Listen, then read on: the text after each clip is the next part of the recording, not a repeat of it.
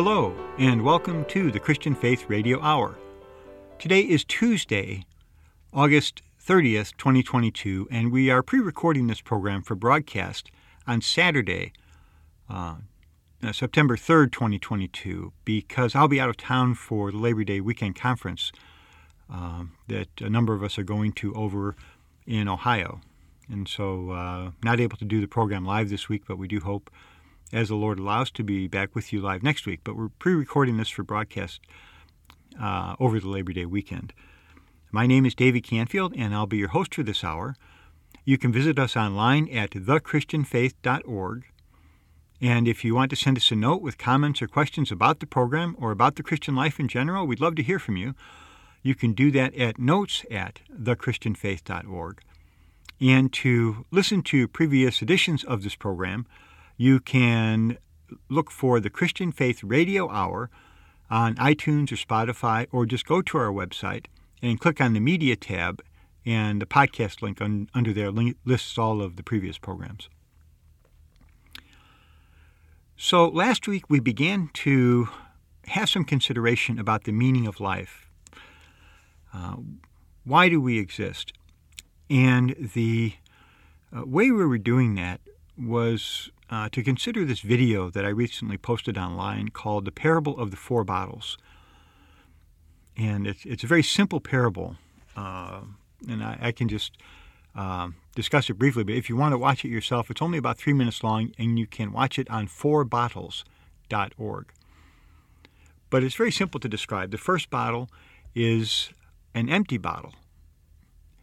And all the bottles have a label on them, orange cream soda. So the first one is an empty bottle. It's clean, but it's empty. The second bottle is a dirty bottle. And the third bottle is one that's been cleaned, and the fourth bottle is one that's filled up with the orange cream soda.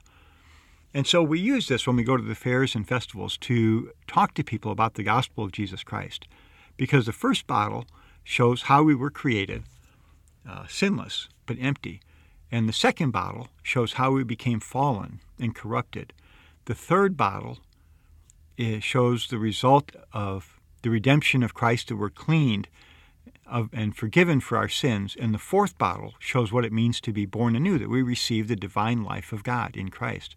Praise the Lord for that. So it's a simple analogy, but it seems to be pretty effective. And like I say, if you'd like to go watch it, I encourage you to do that. It's at the website fourbottles.org. And so last week, as we were getting into this, we considered mostly what's signified by that first bottle, because even though it's a very simple analogy, the concepts that are presented in this analogy are very profound and take a lot of consideration. And so what we wanted to do in these few programs is to get into these concepts in a deeper way. And so we spent most of the program last week talking about what's represented by that first bottle. That is, how did God create us, and why did God create us? And then we also kind of quickly went through the last ones. So in this program, our plan, I still want to add a few more things about that first bottle, because the more I considered it, and the more impressed I was with that and with how God created us. And once we're done with that, then we'll go on and really have some consideration of our situation today as fallen sinners, because really we can't appreciate the seriousness of the fall until we appreciate what God created us for. It really signifies how it really shows us, God created us for such a wonderful purpose. Only then can we really appreciate what it really means to be so fallen today. So, as we stressed in the program last week, God created us for a very, very special purpose. And, when we're presenting this bottle, this analogy at the festivals, which I always love to do, and I always stress with the people who see it, especially with young people, we should really appreciate we are very, very special. In this whole universe, we are very special.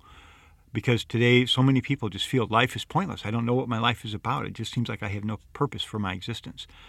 Well, that's because they don't understand why God created them and what God created them for. I mean, this marvelous, marvelous purpose. You couldn't even begin to describe how wonderful the purpose of our life really is once you find out what it's for. But people don't know that today, and so they think their life is just hopeless and has no point, and it's a real tragedy. But as a Christians, it's our responsibility to share this with people and let them know about it. A few weeks ago, I sent out a note. I saw this video about the size of the Earth in relation to other celestial bodies. And the note, it's on my website, thechristianfaith.org. It's called "To This One Will I Look." And it just kind of reviewed some of the things that were in that video. I mean, whenever you compare the Earth to in its place in the universe, it just takes your breath away. So if you think, we're here by ourselves, what possible difference could my life make in a universe like that? It seems like it's hopeless and pointless. But when you realize that what gives our life meaning is not our size in the universe, it's our relationship with God, and that He created all these things for us and for our sake, then you realize my life has real meaning. Zechariah 12:1 says, God stretches forth the heavens, and He lays the foundation of the earth, and He forms the spirit of man within him. Now, I just love that verse because it shows, yes, the universe is so vast, but that's not God's focus. The earth is so great, it's still not God's focus. What is God's focus is man.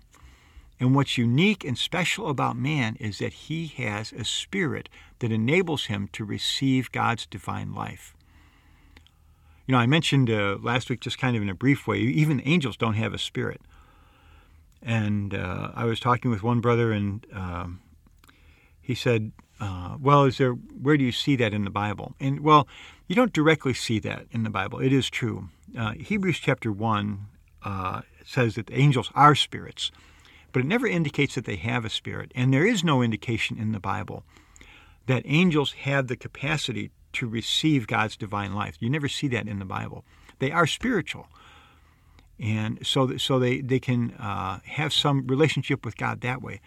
But they cannot be born again with the divine life like we can as human beings. And so Hebrews tells us that they're servants for the sake of those who are to inherit salvation. So in a sense, today the angels are superior to us, but in eternity they won't be. We'll be superior to the angels. And you see that in Revelation chapter 4:10. It says the elders there cast down their crowns upon when the creatures worship God. It seems to indicate that in eternity the angels will surrender their crown. Today they're the ruling ones in the universe. And so there is some dispute about whether those are referring to the angelic elders or to elders in the church, but it seems that really the best way to understand it is these are the angelic elders in Revelation 4:10.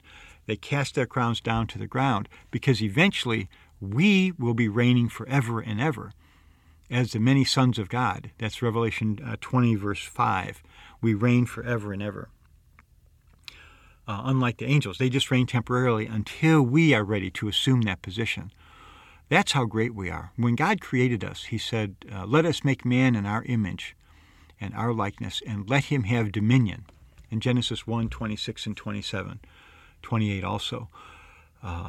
He really created us for that special purpose, to have dominion on the earth, to rule the earth on His behalf. And so we just have to appreciate we really have a unique high calling from God. Because we have God's image and likeness, we are able to rule on His behalf. Just what a blessing that was.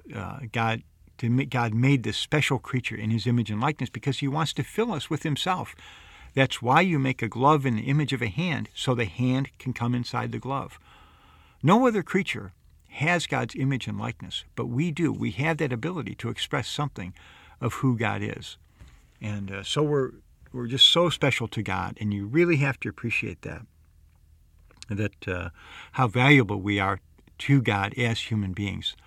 And Jesus was very clear about that. Some people today, they feel like man is just basically one of the animals, but Jesus never felt that way. He said, in Matthew, He said, we're more valuable than many sparrows. He was very clear about this. He didn't.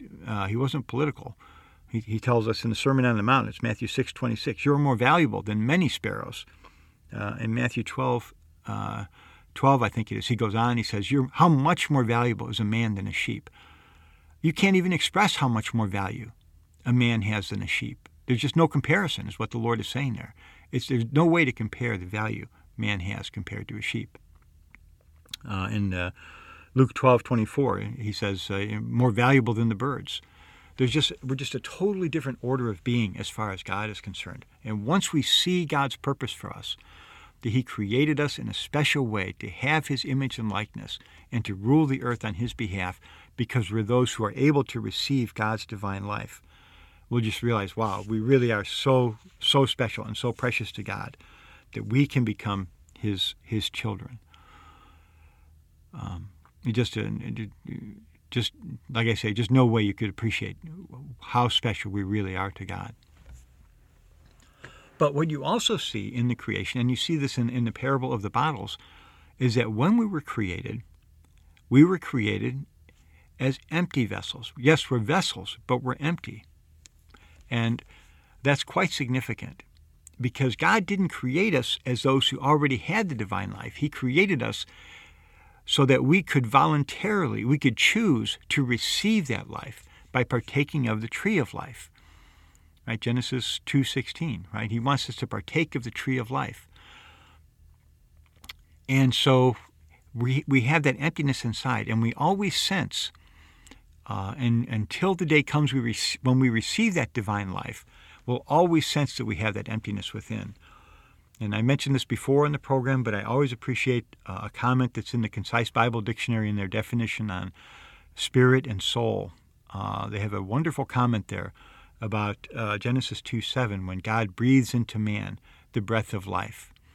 And it says, in doing this, God set man in relation with himself so that no man can be truly happy apart from God, either in present existence or eternally.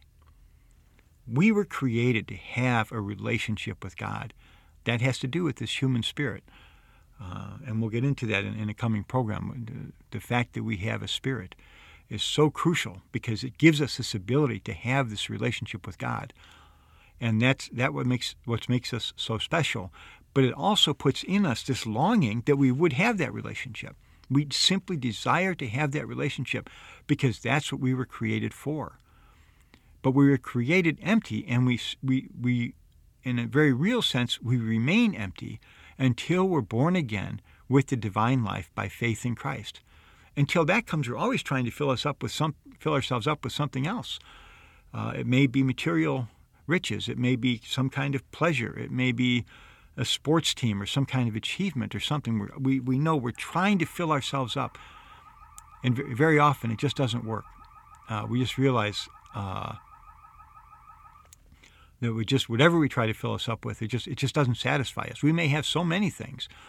We spent some time in the last program talking about Ecclesiastes, and that was written by King Solomon, who was one of the greatest, most wealthy men who ever lived. And that book begins, Vanity of Vanities, and it's all about how he tried to fill himself up with the things of the earth, and it never worked. And so it concludes with this exhortation to remember God in the days of your youth, because that's the one we were created for. That's the one we're meant to be filled with, as this empty bottle, this empty vessel. We need to come. We need to have Jesus come and live inside of our heart, and that's when we're going to be satisfied. And we talked a little bit more about that in the last program.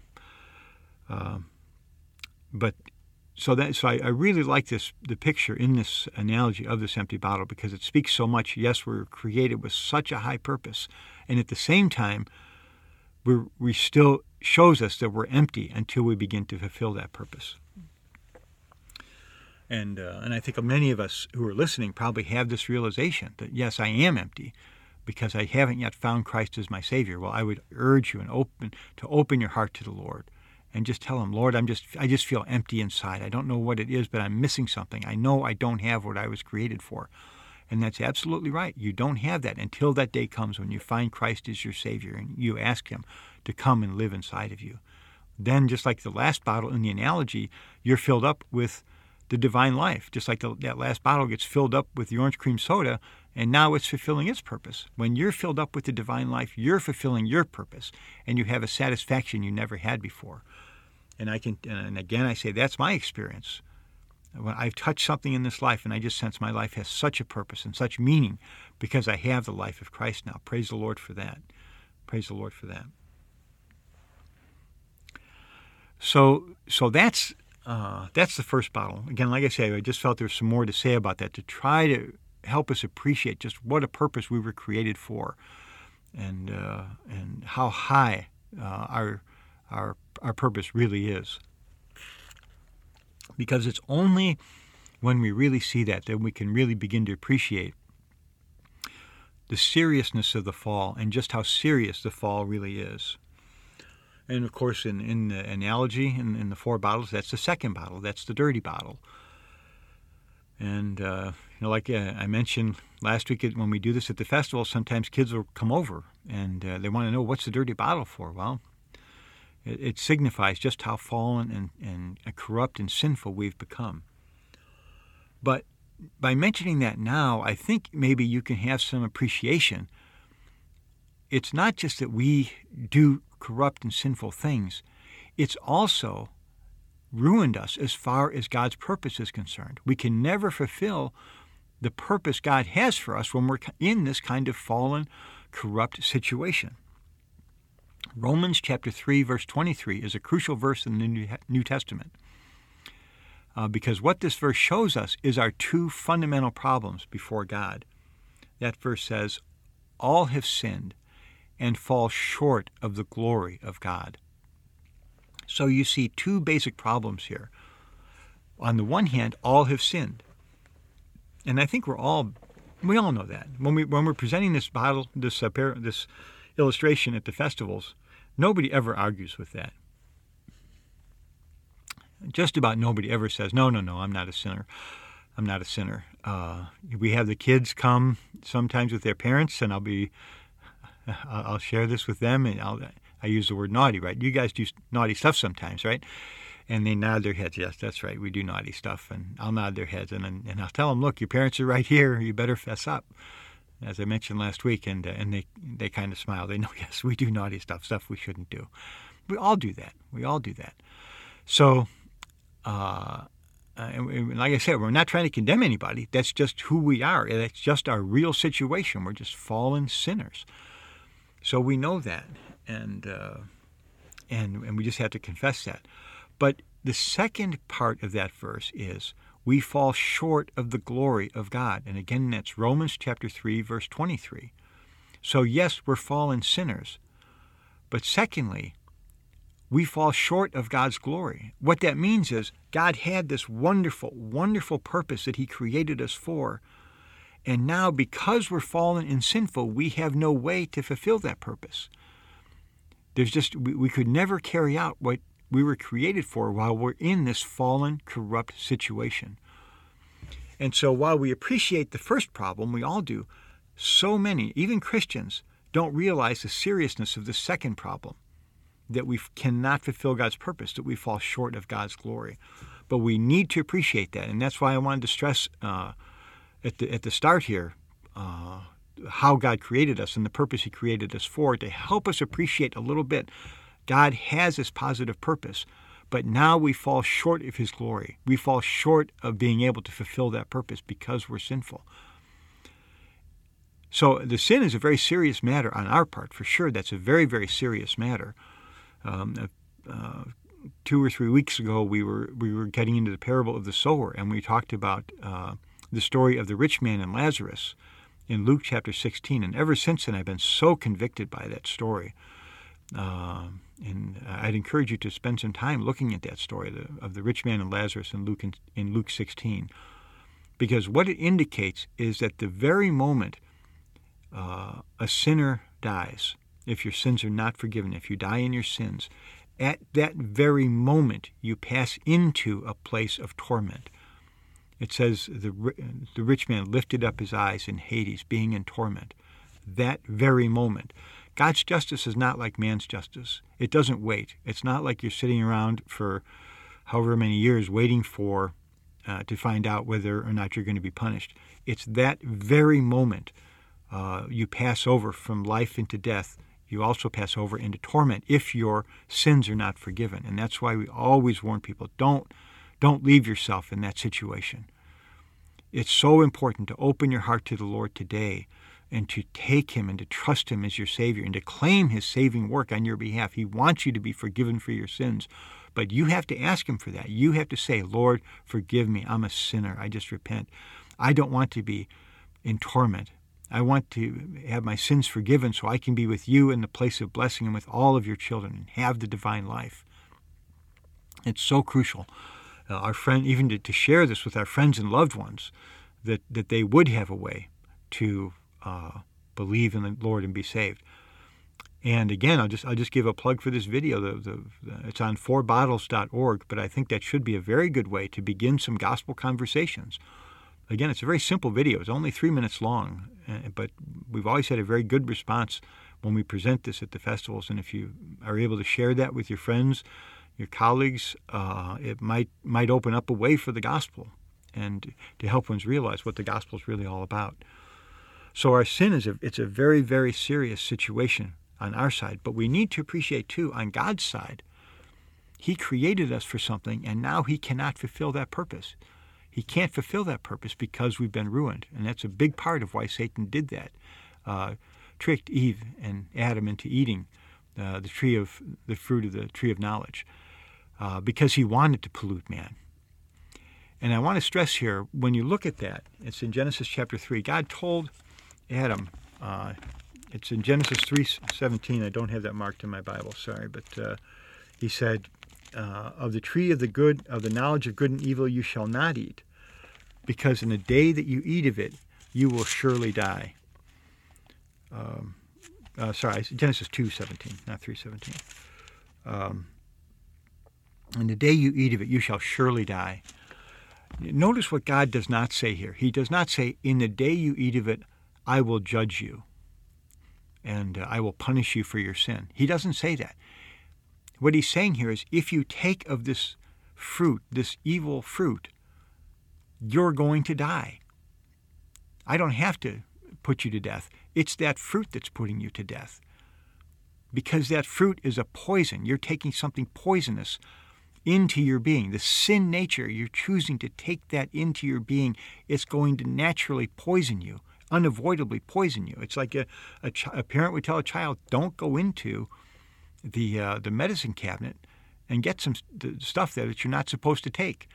Well, if the child does that, then the parent, okay, there's two problems. The parent disobeyed the child, but the much more serious problem is that child's got something in them that may very well harm or even kill them. It's a very serious matter.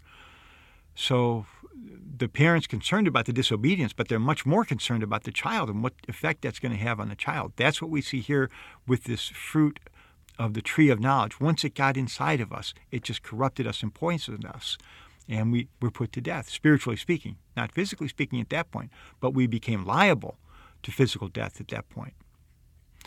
But the reason why that is because from the time we took that poison into us, there was something within our being that needed to die, that had to be put to death.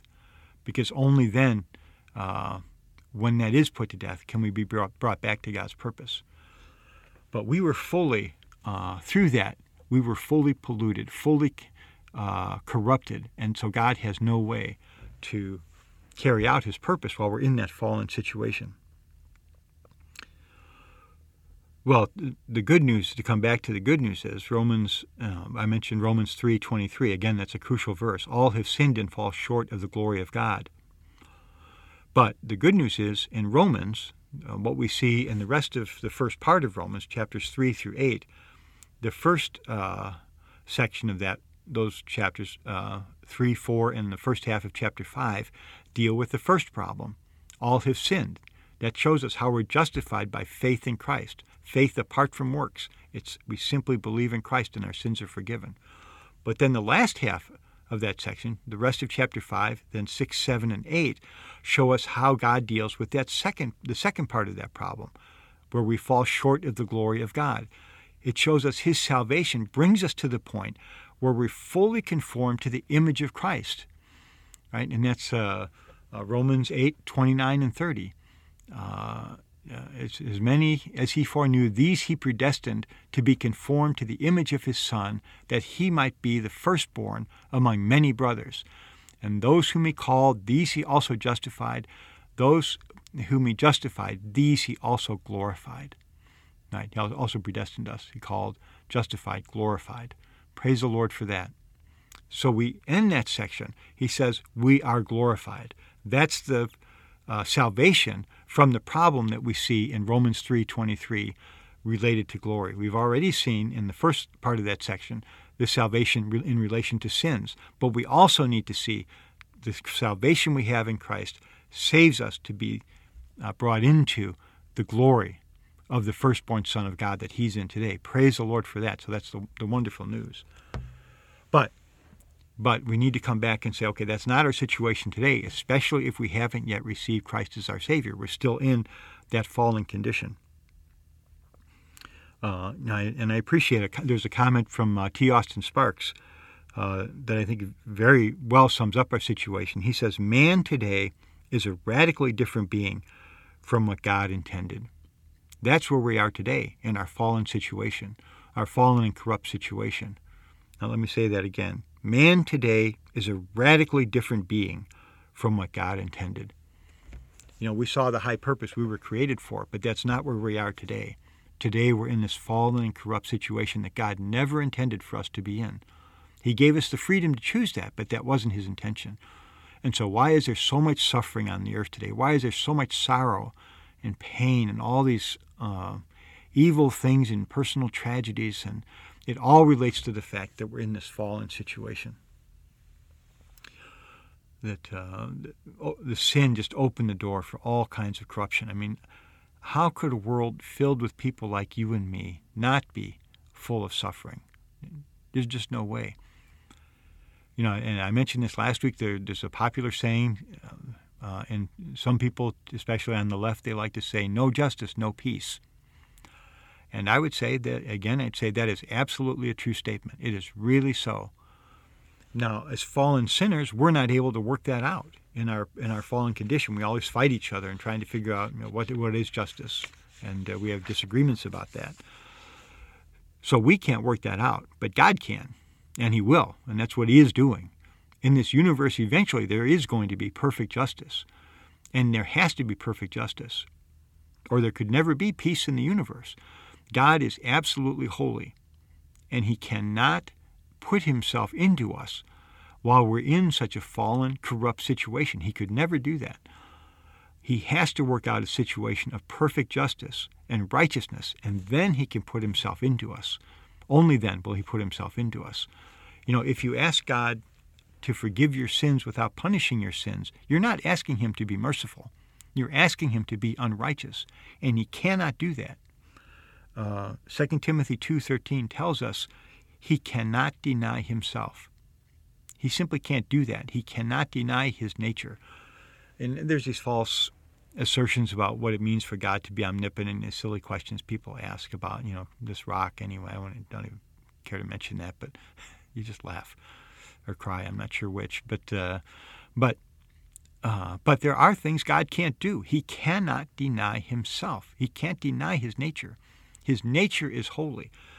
And if he were to simply write off our sins and write off and pretend like it never happened, there would be no peace in the universe. Our own conscience wouldn't be peaceful about that kind of forgiveness. God has to deal with every sin in an absolutely perfect and righteous way. And some people have questions about God judging sin eternally. He has to, if there's ever going to be perfect peace in the universe. There could never be perfect peace and harmony in the universe without an absolutely perfect judgment of sin. And that's why God does that. We don't appreciate that because we're not holy. And we try to make God in our own image, and we think, well, to us it's no big deal, so maybe God can just let it go. But it doesn't work like that. He has to punish sin. And that's what he's doing. He's working today to deal with the problem of sin, to deal with the problem of death, so that he can bring in this situation of perfect peace and justice. And that will happen, of course, ultimately at his second coming. But he has to have that situation before he can put himself into us. And this is, we're not going to spend much time today on the last two bottles, what they signify, the bottle that's been cleaned and the bottle that's filled up with the soda. The clean bottle, of course, signifying that our sins are forgiven and we're cleansed, and the last bottle being filled up, signifying how we receive the divine life. That'll be hopefully in the next program. But I will say today, once God does cleanse us from our sins, when we believe in him, because Jesus Christ paid the price for our sins on the cross in his redemption, once we receive that cleansing, then in his sight, at least before God, we are fully righteous and fully justified, and therefore he has the standing to give us his divine life so that we are born anew, and at that point we become a child of God. And that's really why Christ died on the cross for our sins, so that we could be cleansed and forgiven, but also so that he could give us his divine life. Praise the Lord for that. That's the purpose of the redemption of Christ. The redemption of Christ was not an end in itself.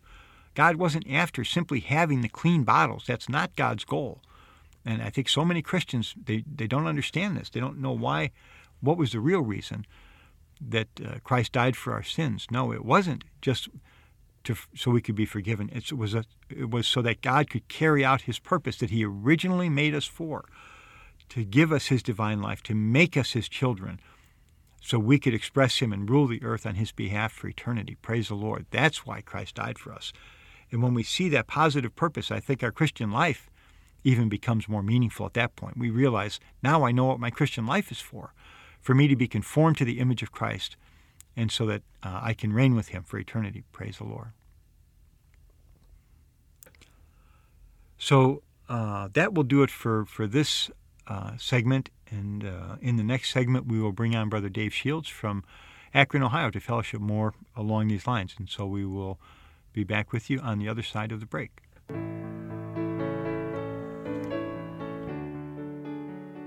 This program is produced along with our website, thechristianfaith.org, to help address the need for a healthy word of ministry among God's children today.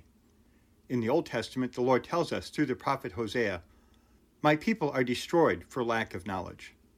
Our prayer is that the Lord, by his mercy, may use the ChristianFaith.org website and the Christian Faith Radio Hour to help the believers in Christ grow in our knowledge both of our Savior and of our faith in him, so that we may stand more firmly for the Lord and for his purpose in these dark times.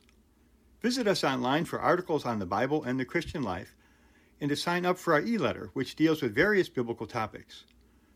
To listen to previous editions of this program, look for the Christian Faith Radio Hour podcast, which you can access via our website under the Media tab, or directly on iTunes or Spotify.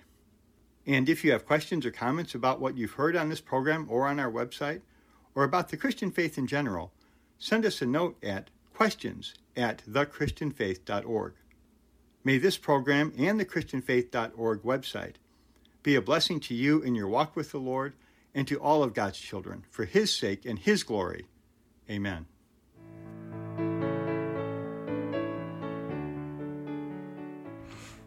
Hello, and welcome back to the Christian Faith Radio Hour. And we've had a little trouble here getting set up for this second segment, but it was mainly my bad here. But we finally have Dave Shields from Akron, Ohio with us. David, welcome to the program. Thank you. Glad to be here. Yeah. And we were just saying, kind of somewhat off the air, you're from Akron, but you're not originally from Akron. No, I'm not. I was born in New Jersey, and I moved to Florida for high school and college. And after that, I moved to Ohio, and I've been here ever since. Great. Okay. Wow. So, and how many years is that, if I can ask, Dave? Oh, I moved here in 1969. Oh, wow. Okay. Right. Okay. I am an official old man. Oh, Lord. Well, you sound good, and I know, and we all, believe me, we all need the Lord's mercy, right, to go on. Praise the Lord. So, we do. But, of course, you've been listening to as we recorded the first part of this program, and I guess I just wanted to see what your thoughts are to begin with. So, go ahead. I think I'm impressed that so much is coming out of a bottle. What you have talked about is pretty profound, and yet the video that you produced about the 4 bottles is very simple. I think it's a good way to present some truths which are pretty deep and hard to understand. So I appreciate your video. Yeah, thanks, Dave. Well, we I've wanted to make a video out of that for a long time because we always get a good response when we present it to people at the festivals. And let me say, I really hope people will use this video as a way to open up gospel conversations. It's I think, a big. You can do that online if you want to share it on Facebook. You can go to the website of 4bottles.org. We'll have links there, or just share it out on YouTube. But also, if you just want to use this, do the demonstration yourself, like in a children's meeting. Just get 4 bottles. And one key thing, though, a little trick is you've got to use orange soda. It's the only soda. It's a small thing, but it actually makes a big difference because that's the one that really stands out. And if you can't use a cola, it just anyway. It doesn't. You have to have a bright color that stands out, and that's really orange soda. That's my practical advice. But I encourage people to do that. If you like this analogy. We've had very good response from kids. People get this. They really see what the gospel is about when you present it in this way. So, that's another reason why I wanted to get the video out there, encourage people to use it. You have to present the gospel in a way that fits your time. And so maybe this is a good way for our time. A simple, brief concept, but it enables people to share the gospel. Well, of course, the 2 main concepts we were focusing on in the first half of the program were the creation and the fall.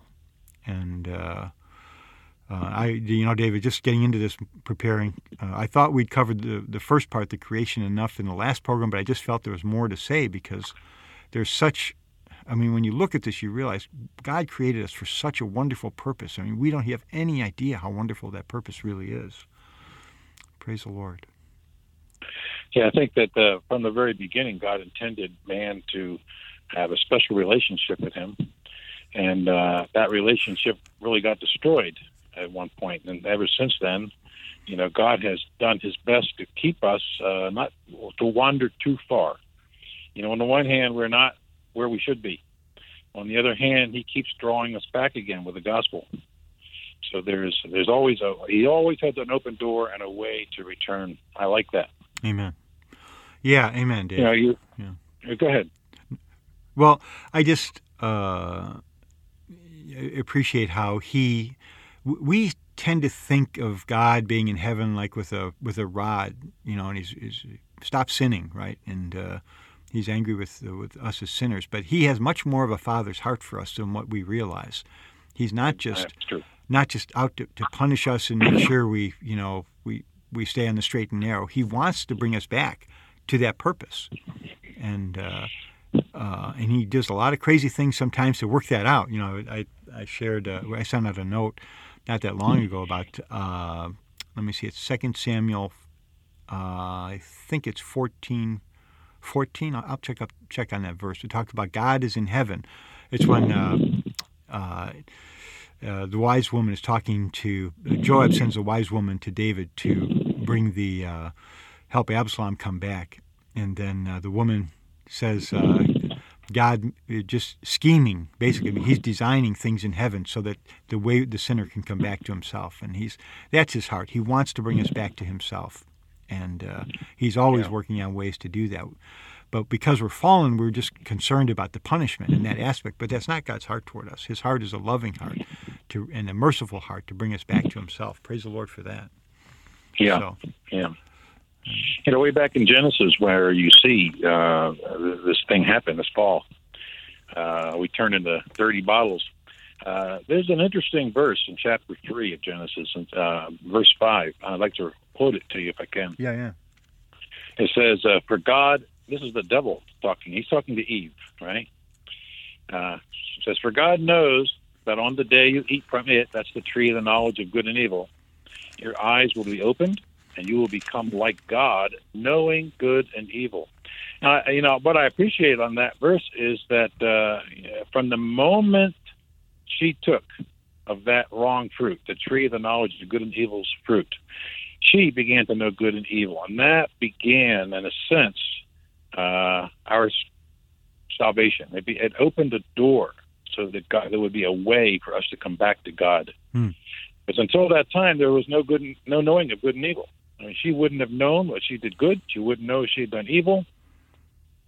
But at that point, when the fall came, you know what? God opened her to know good and evil. In a sense, her conscience woke up. So she could begin to know, I'm in trouble. I'm in trouble. I need something. I need some help here. I need a Savior.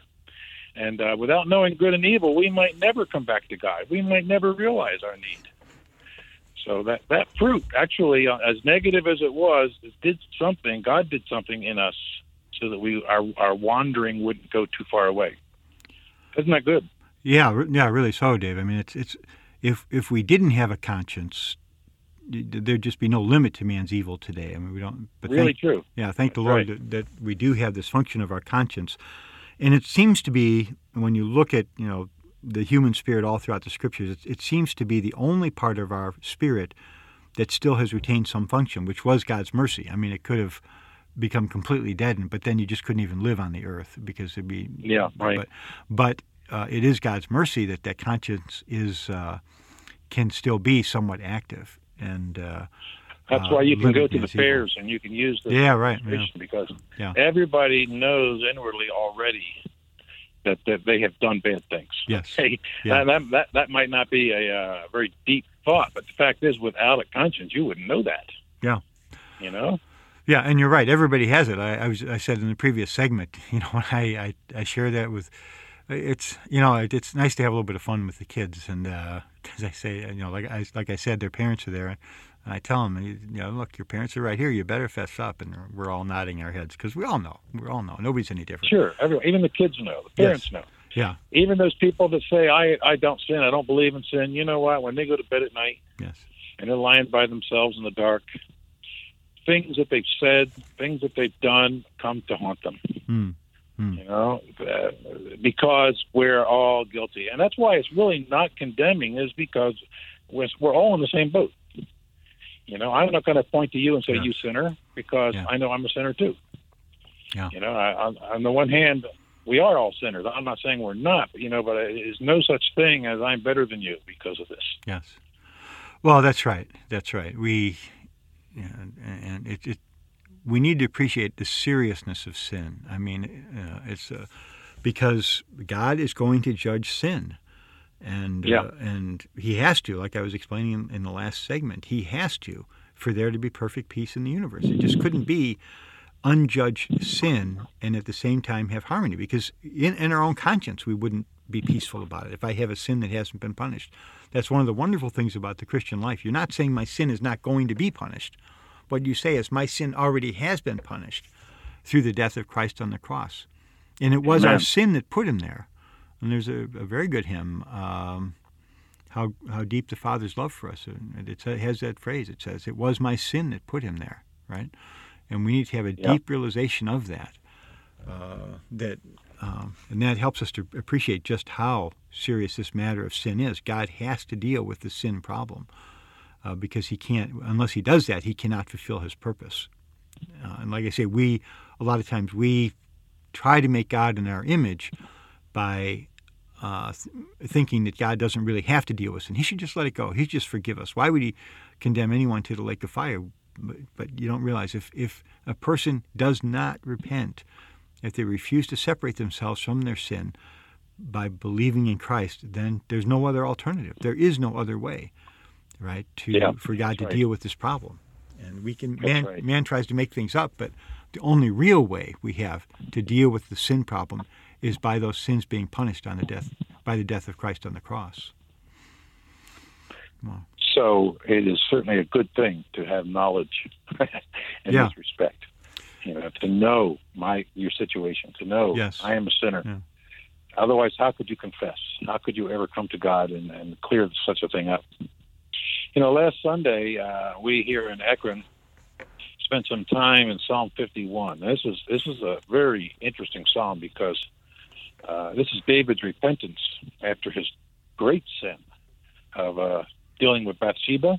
If those who know that Bible story, he had an affair with her, got her pregnant, killed her husband so he could marry her, And all of this was done in a way where he wasn't bothered until, and I'm told it was a year. I don't know how he came up with that. I don't know how he decided it was a year. Well, it had to do with eventually the child. The child had not yet been born. Okay, the child was born. That would make sense. Yeah, I couldn't figure out how they got that. Well, okay, so the child would have been born. It was, it was about the time the child was born, right? Because the child born and died. But the point is that David was pretending nothing was wrong. Yeah.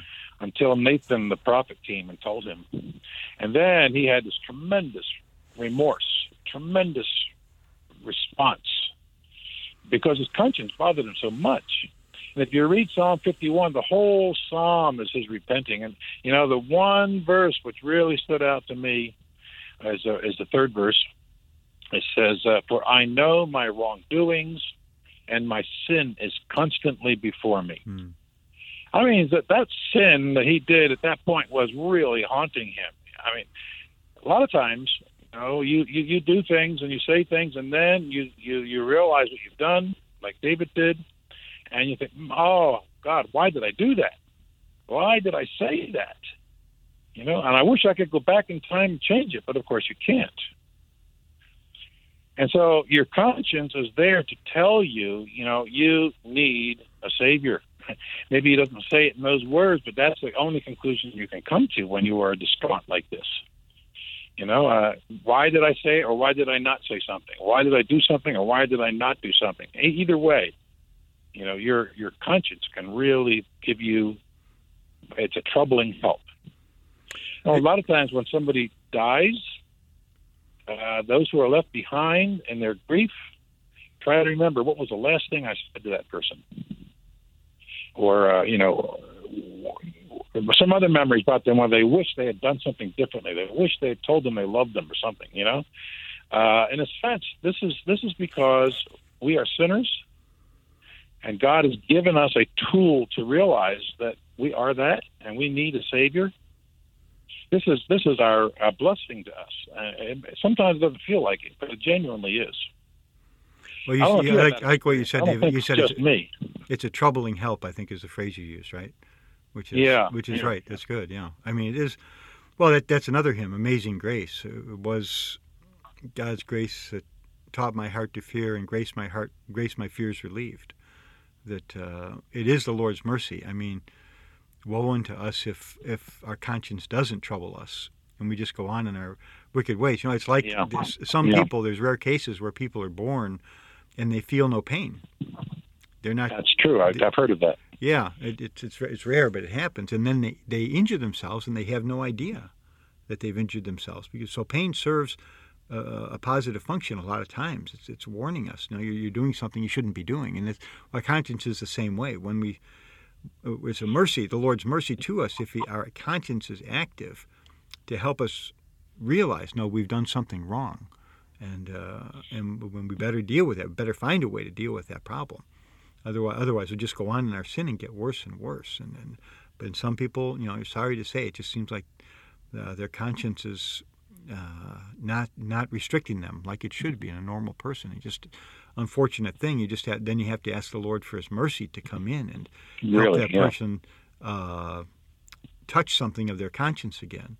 And it's not God touching us directly. It's our conscience. God touches us in our conscience, and our conscience speaks something to us because we know we've done something wrong. When our conscience speaks to us, and that's a deep experience, and it's the beginning very often of what really turns us to the Lord. Praise the Lord for that. So, yeah, conscience is a kind of a guardrail. Yeah, yeah. If you go too far off, God says, "Okay, watch out. You're heading in the wrong direction." Yeah. Now, this is even to the unbelievers I'm talking about here. Mm-hmm. Of course, to a believer, the conscience is also valuable. Right. Oh, yeah. You're leaving Christ. You need to come back to Him. You're going somewhere you shouldn't be going, touching something you shouldn't be touching. Yeah. Yeah. Those who ignore that voice inside, it's to their own harm. Yeah. Amen. It's to them. Well, so practically speaking, how can we care for our conscience, and how can we strengthen and enhance the function of our conscience? would you say, Dave? How to help so what was the question again? Yeah, how can we strengthen the function of our conscience and care for our conscience so that it functions in a healthy way? Well, if you're an unbeliever or if you're a believer, I would say it's a little bit different because the believer has a lot of advantage. We have the Word of God to help us. Spend time in that helps to tune your conscience. Mm-hmm. Yes. If you spend time with other believers and in genuine fellowship, that helps to tune your conscience. If you, as Paul writes, if you think on the things above, that helps to tune your conscience. Yeah, amen. An unbeliever, he doesn't use those kinds of tools. He doesn't have the advantage of that. But nevertheless, if he listens to his conscience, I think he will be saved from a lot of grief. Our conscience is... Because unbelievers still, whether you're a believer or not, you still have that function of the conscience. Oh, absolutely. I'm saying both have the function of the conscience. But right. The believer has ways to tune the conscience much better. Yes. The unbeliever, he still has to listen to the conscience, and hopefully by doing so, he begins to recognize his need of the Savior. And this should bring him to Christ. Eventually, without coming to Christ, even the conscience won't save him. In eternity, he's not going to ask, did you listen to your conscience? In eternity, the question is going to be, who is Christ to you? Yeah. What is your relationship with Christ? Yeah. So the believer is, he can exercise in a way that allows his conscience to get finely tuned. Unbeliever, he just needs to listen to his conscience and be brought to Christ. Amen. Yeah. I guess it just reminds me of my own experience growing up. I wasn't saved until I was after college. I was about 25, but I always realized there was a God, and I think that it was obviously stupid to think otherwise because it was clear. I mean, you don't get a gym shoe from nothing. You're telling me you get the whole universe from nothing? It was just unspeakably stupid. I know. People have this question about who created God. It's these silly questions. Nobody. We know the created universe. Everything we know is created. God is outside of creation. He is not a created being. Problem solved. Anyway, so it's obvious, more than obvious, there is a God. And even though I was raised, I should say, in a culturally Christian family, I don't know that, especially at a younger age, any in my family really were Christians because we hadn't had that experience of being born again. We were Presbyterian, but we went to church. And Sunday school, we were, somewhat involved. I think at one point my dad was an elder. I'm not sure, but it's certainly very much connected to the church there, and that was a protection and kept us from getting involved in things that were really destructive and harmful. And unfortunately, I think today there's much less of that among people in this country in general. Dave, I'm getting a lot of sound on the phone. I'm not sure what's... Really? Yeah. I don't know what that is. Yeah, okay. Yeah, I know. Sorry. No, it's okay. Just I think it may be a little bothersome for the listeners. Yeah.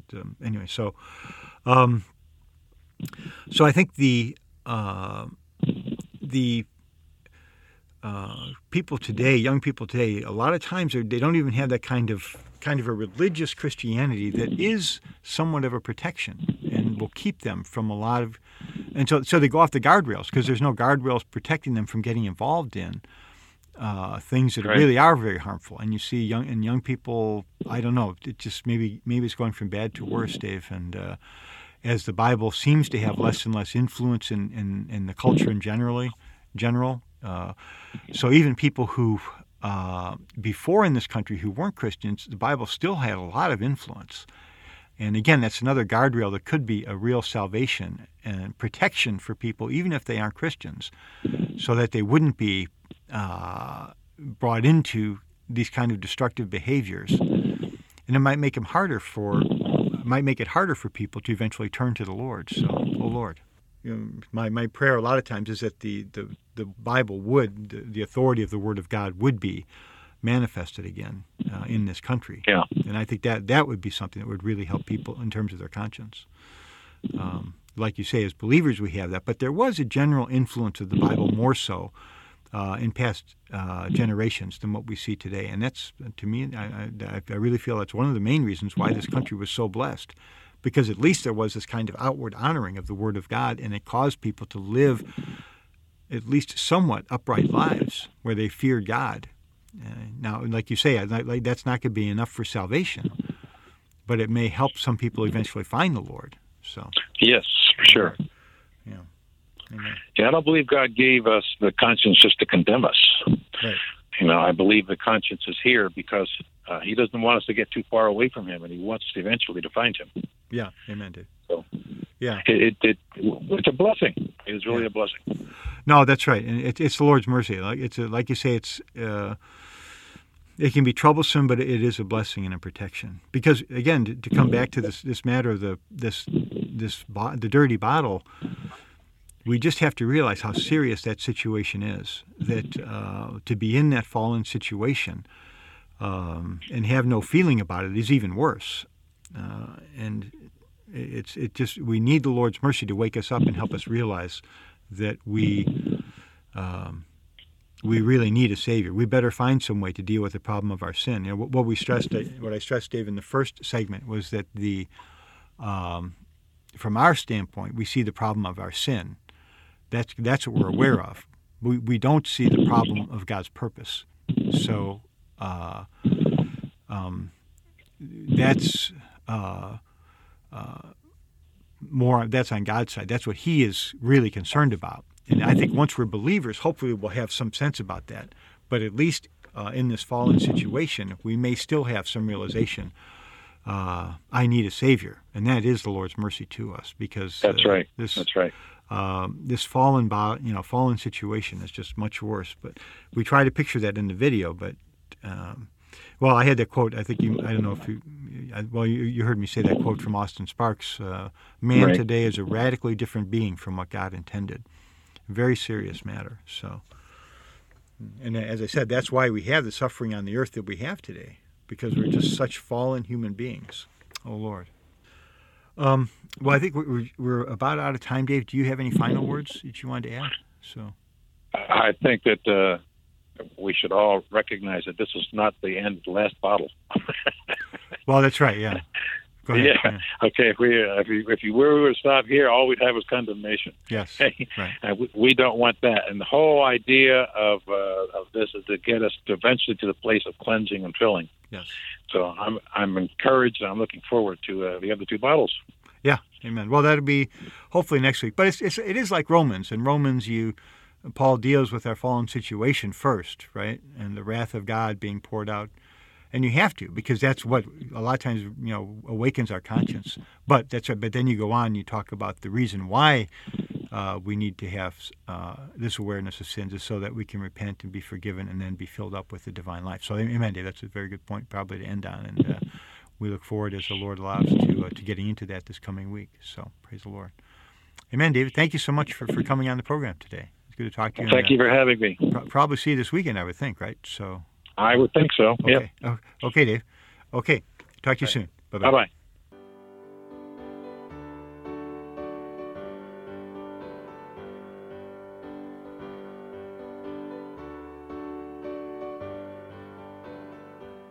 You've been listening to the Christian Faith Radio Hour.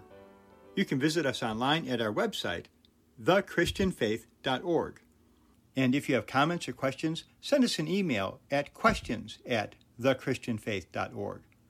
And to listen to previous editions of this program, look for the Christian Faith Radio Hour podcast, which you can access via our website under the Media tab or directly on iTunes or Spotify.